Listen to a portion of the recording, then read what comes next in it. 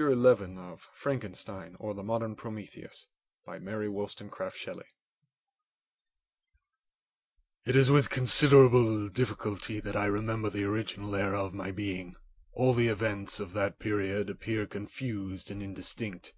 A strange multiplicity of sensations seized me, and I saw, felt, heard, and smelt at the same time, and it was, indeed, a long time before I learned to distinguish between the operations of my various senses. By degrees I remember a stronger light pressed upon my nerves, so that I was obliged to shut my eyes.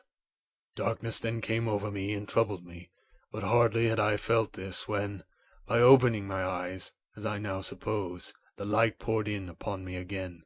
I walked and, I believe, descended, but I presently found a great alteration in my sensations. Before, dark and opaque bodies had surrounded me, impervious to my touch or sight, but I now found that I could wander on at liberty, with no obstacles which I could not either surmount or avoid.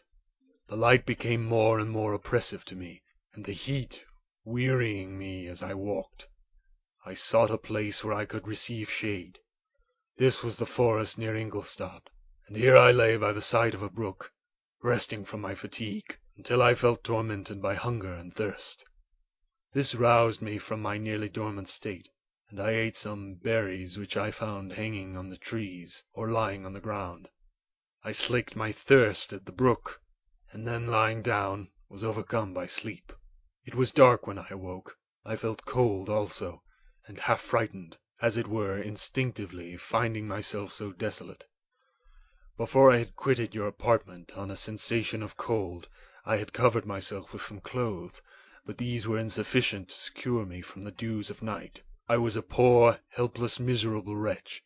I knew and could distinguish nothing. But feeling pain invade me on all sides, I sat down and wept. Soon a gentle light stole over the heavens and gave me a sensation of pleasure. I started up and beheld a radiant form rise from among the trees. The moon. I gazed with a kind of wonder. It moved slowly, but it enlightened my path, and I again went out in search of berries. I was still cold when under one of the trees I found a huge cloak, with which I covered myself, and sat down upon the ground. No distinct ideas occupied my mind. All was confused. I felt light, and hunger, and thirst, and darkness. Innumerable sounds rang in my ears, and on all sides various scents saluted me.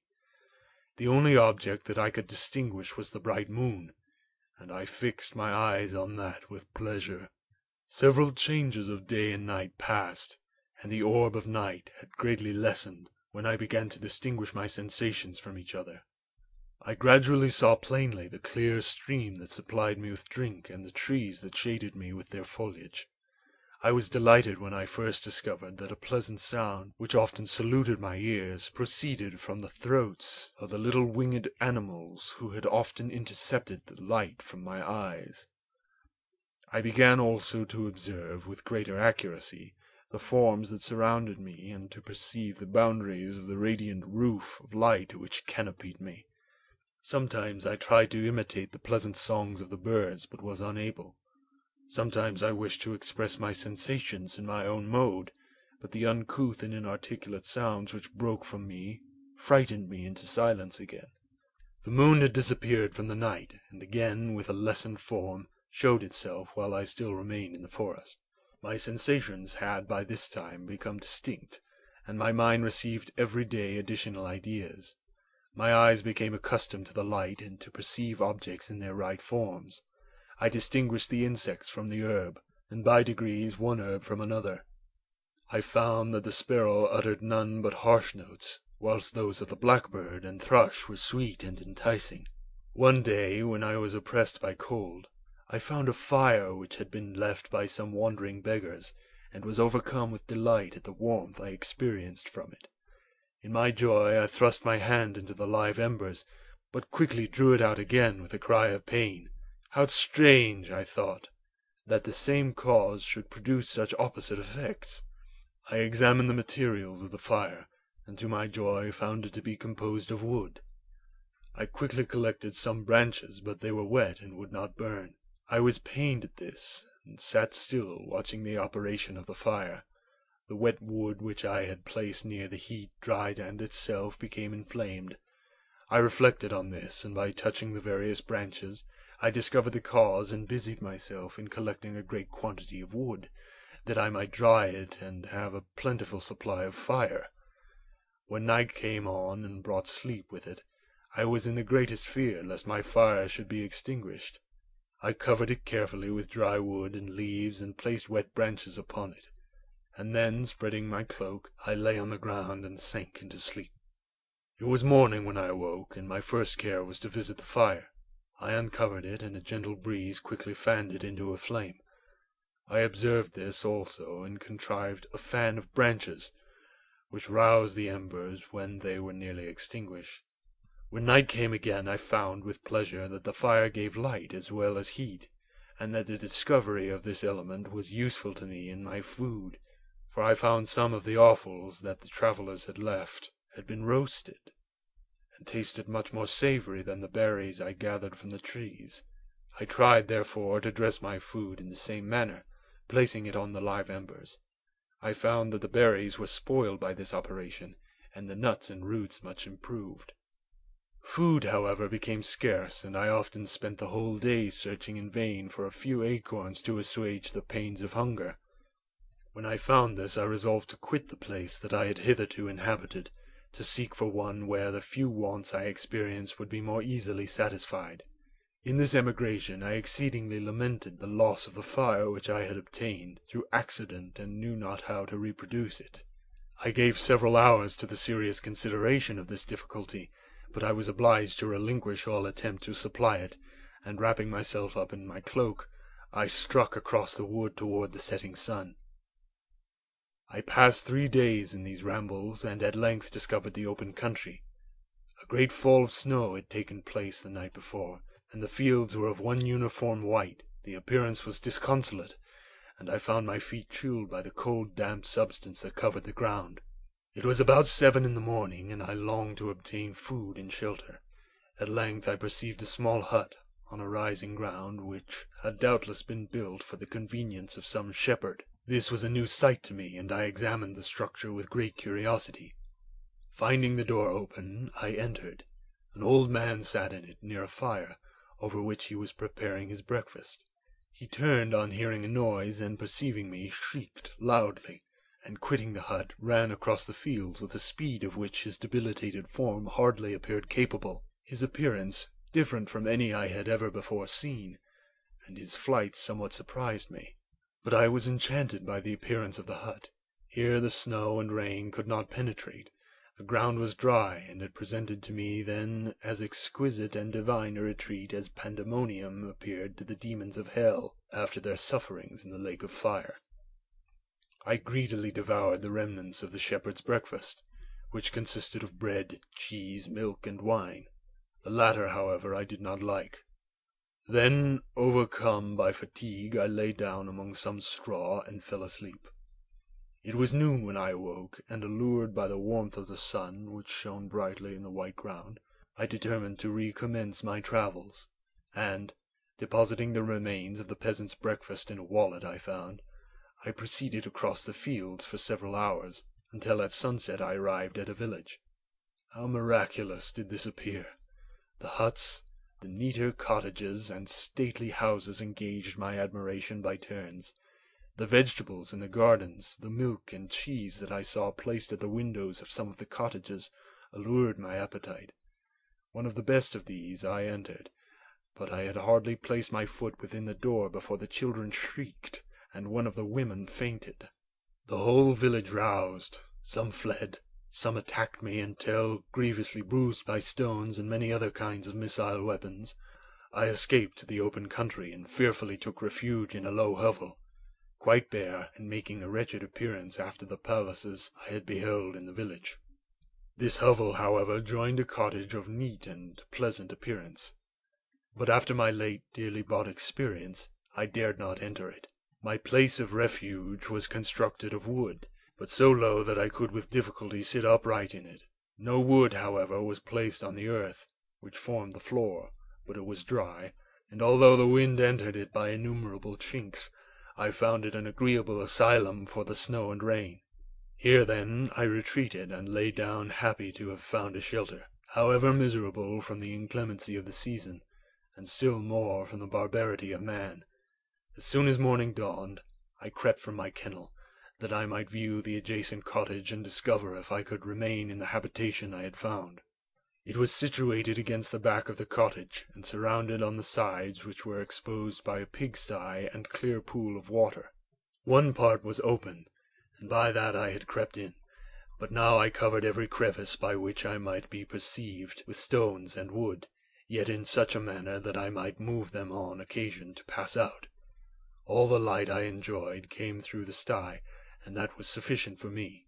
Having thus arranged my dwelling, and carpeted it with clean straw, I retired, for I saw the figure of a man at a distance, and I remembered too well my treatment the night before to trust myself in his power. I had first, however, provided my sustenance for that day by a loaf of coarse bread, which I purloined, and a cup with which I could drink more conveniently than from my hand of the pure water which flowed by my retreat.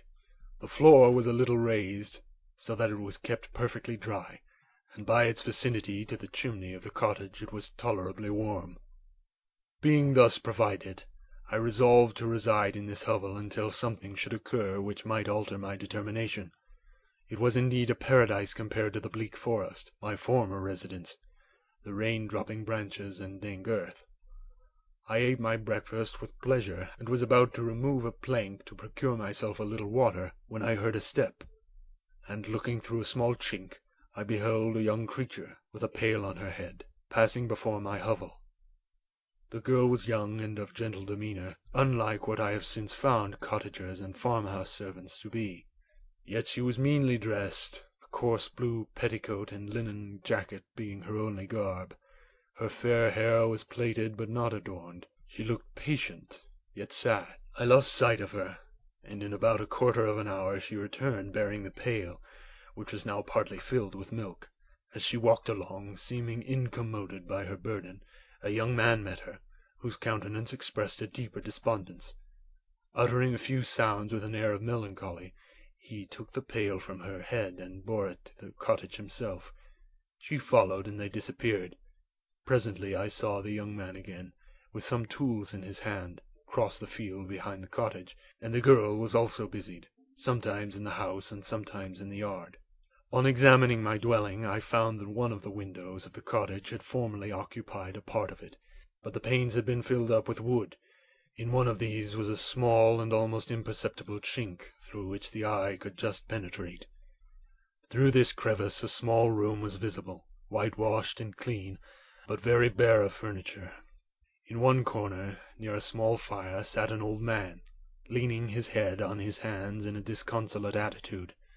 The young girl was occupied in arranging the cottage, but presently she took something out of a drawer, which employed her hands, and she sat down beside the old man, who, taking up an instrument, began to play and produce sounds sweeter than the voice of the thrush or the nightingale.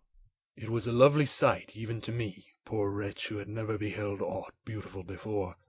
The silver hair and benevolent countenance of the aged cottager won my reverence, while the gentle manners of the girl enticed my love. He played a sweet mournful air, which I perceived drew tears from the eyes of his amiable companion, of which the old man took no notice, until she sobbed audibly. He then pronounced a few sounds, and the fair creature, leaving her work, knelt at his feet. He raised her, and smiled with such kindness and affection that I felt sensations of a peculiar and overpowering nature. They were a mixture of pain and pleasure, such as I had never before experienced, either from hunger or cold, warmth or food, and I withdrew from the window, unable to bear these emotions. Soon after this the young man returned, bearing on his shoulders a load of wood. The girl met him at the door, helped to relieve him of his burden, and taking some of the fuel into the cottage, placed it on the fire. Then she and the youth went apart into a nook of the cottage, and he showed her a large loaf and piece of cheese. She seemed pleased, and went into the garden for some roots and plants, which she placed in water, and then upon the fire. She afterwards continued her work, whilst the young man went into the garden and appeared busily employed in digging and pulling up roots. After he had been employed thus about an hour, The young woman joined him, and they entered the cottage together. The old man had, in the meantime, been pensive, but on the appearance of his companions he assumed a more cheerful air, and they sat down to eat. The meal was quickly dispatched. The young woman was again occupied in arranging the cottage. The old man walked before the cottage in the sun for a few minutes, leaning on the arm of the youth. Nothing could exceed in beauty the contrast between these two excellent creatures. One was old, with silver hairs and a countenance beaming with benevolence and love. The younger was slight and graceful in his figure, and his features were moulded with the finest symmetry, yet his eyes and attitude expressed the utmost sadness and despondency. And the youth, with tools different from those he had used in the morning, directed his steps across the fields. Night quickly shut in, but to my extreme wonder I found that the cottagers had a means of prolonging light by the use of tapers, and was delighted to find that the setting of the sun did not put an end to the pleasure I experienced in watching my human neighbors. In the evening the young girl and her companion were employed in various occupations which I did not understand, and the old man again took up the instrument which produced the divine sounds that had enchanted me in the morning. So soon as he had finished, the youth began, not to play, but to utter sounds that were monotonous, and neither resembling the harmony of the old man's instrument, nor the songs of the birds. I since found that he read aloud, but at the time I knew nothing of the science of words or letters. The family, after having been thus occupied for a short time, extinguished their lights and retired, as I conjecture, to rest. End of chapter 11.